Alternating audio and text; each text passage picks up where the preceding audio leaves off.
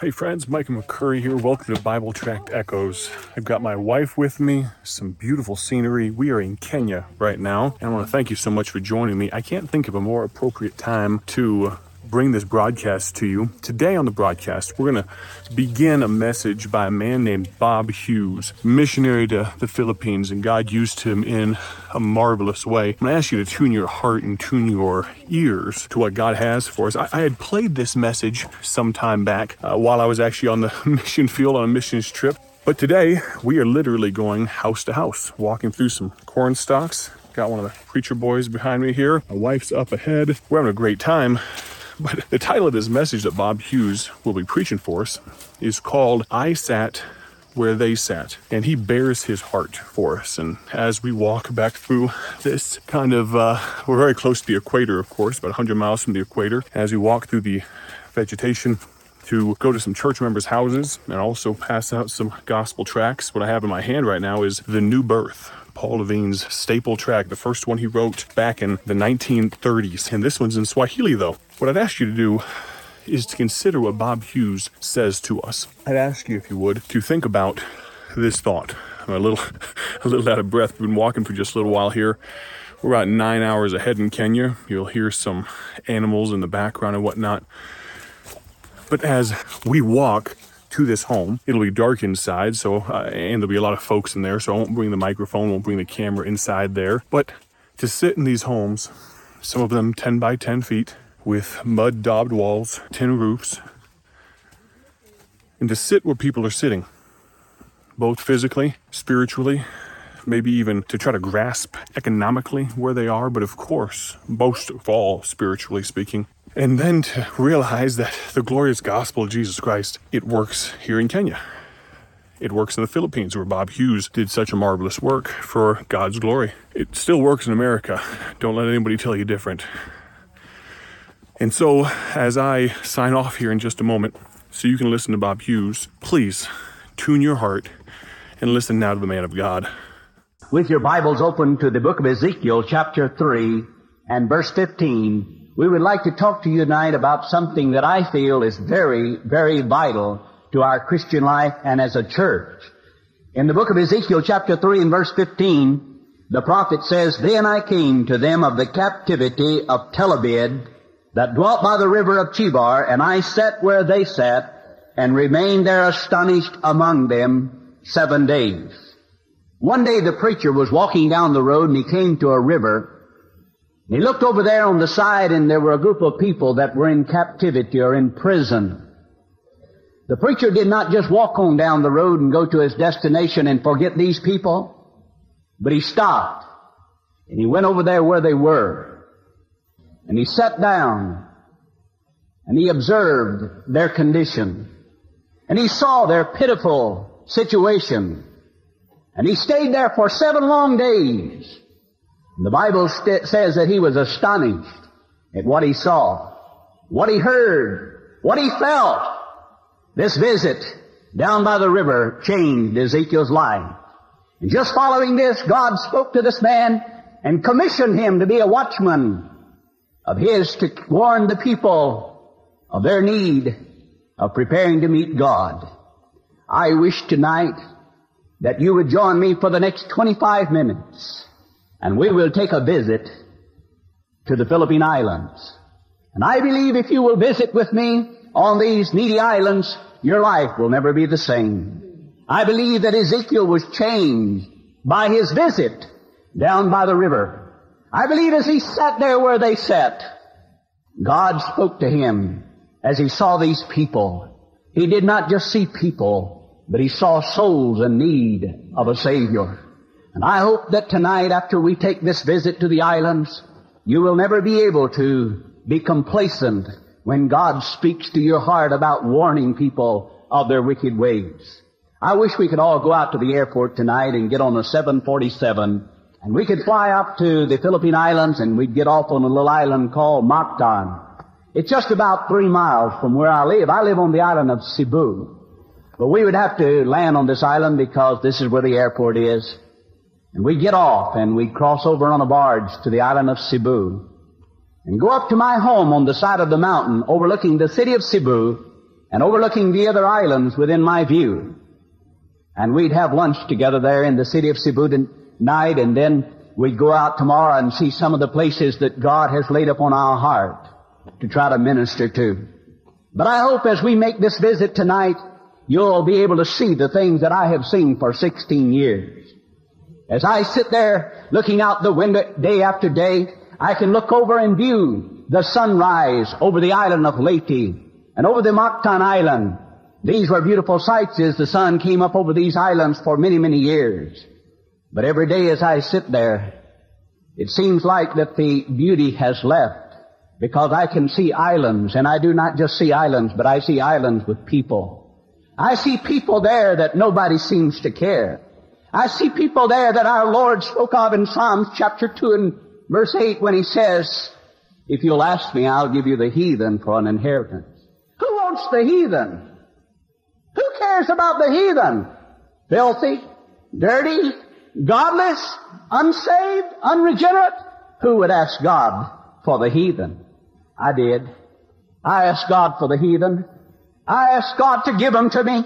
And as I look out over the island of Leyte, and you look out with me, I've done it for 16 years as my wife sat there. My 16-year-old daughter sat on my right, and my 14 daughter sat there on the left of the table. As I would eat my breakfast and my lunch and my supper, I can look out and I can see the island of Leyte with 1.5 million people with only one missionary. As I look to the right, I can see very clearly the island of Bohol with 750,000 people, not one missionary. Not one missionary. You would go up a little higher, you'd be able to look across on the other side of the island of Leyte and see that island of Samar with 2 million people. Not one missionary. And this is the thing that I face constantly. And some people may wonder why, oh why, Bob, do you emphasize missions?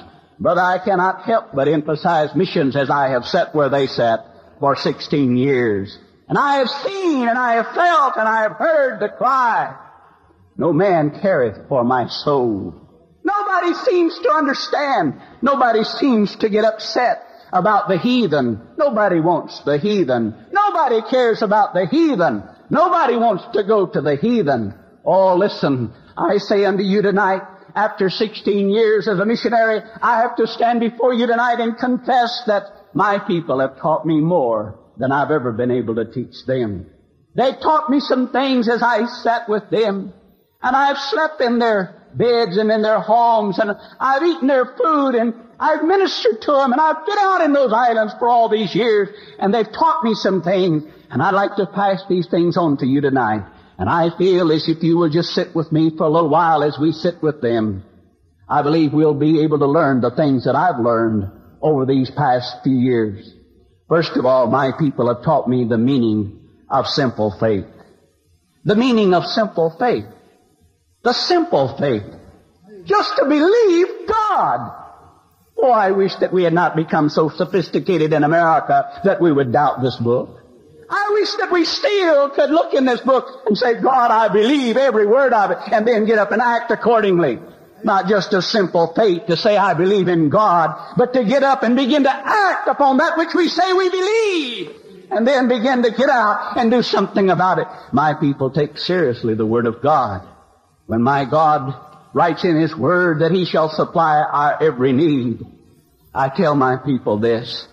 And though I was teaching them and telling them all along that if you're a child of God, you can pray and believe God, and God answers prayer, even down in my old heart, I didn't have the faith that I was asking them to have. Sometimes my people come to me and say, Pastor Hughes, would you please pray with me about a certain item? And really, folks, I have to confess my faith is not that simple to believe like they are. But they come to me with a request and want me to pray. And I have to say, okay, let's pray.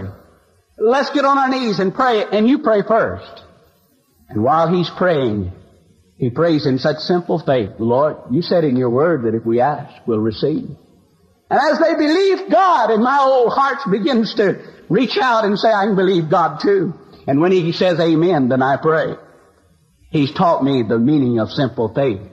Mrs. Medulla, who was saved through listening to the broadcast, I buried her husband. She was left with 9 children. Little baby, 3 months old, little Mario. It seems like that there was no one that she could turn to but God. But she had learned to have a simple faith in God, left a destitute woman with nothing in this world. For out there's no such thing as somebody to help when you're destitute. I went to her home one morning and knocked on the door, and she came to the door and said, Pastor Hughes, come in, let me tell you what God did.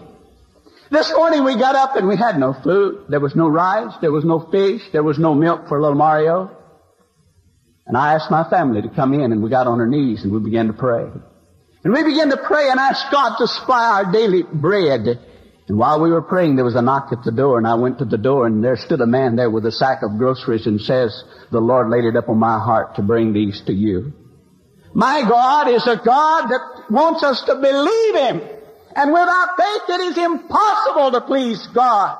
For we must believe Him. We must believe Him. Oh, today, if we could only go back to the Bible and just have simple faith, just to believe, and then to be able to step out on this faith and ask for big things. Oh, I'm going back to the island with big requests. I tell you, my friends, get out on the limb. That's where the fruit is. Oh, listen. Let's dare to do the impossible. You don't have much of competition there. Do the impossible. I'm going out there by the grace of God, and we're going to be able to build a building that will accommodate 2,000 people. And Lord willing, about 4 years, we're going to give you folks a race for your life. You pray for us, folks. We've got some people that love God too. And they have simple faith, and they just pick up this book, and God says it, we believe it. We want to attempt great things for God. And we're getting ourselves out on the limb, and we're going to have to trust the Lord.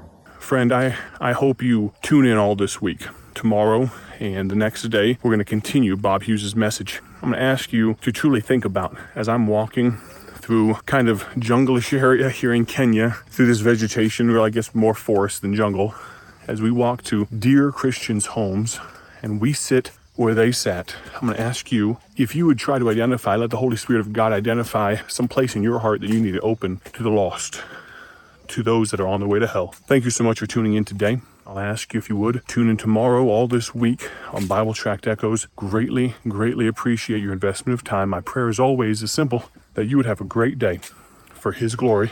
And we will plan on talking to you soon again from Kenya. God bless. Thank you for joining us today for Bible Tract Echoes, a ministry of Bible Tracts Incorporated. If you would like to receive a free sample booklet of all of our tracts, you can contact us by calling 309-828-6888. That's 309-828-6888. Our mailing address is P.O. Box 130, Dwight, Illinois 60420. A faster way to contact us is to go to our website at BibleTractsInc.org. That's BibleTractsInc.org. There you will find more information about our ministry and details on how you can support Bible Tracts Incorporated. Thanks for listening, and may the Lord richly bless you as you serve Him.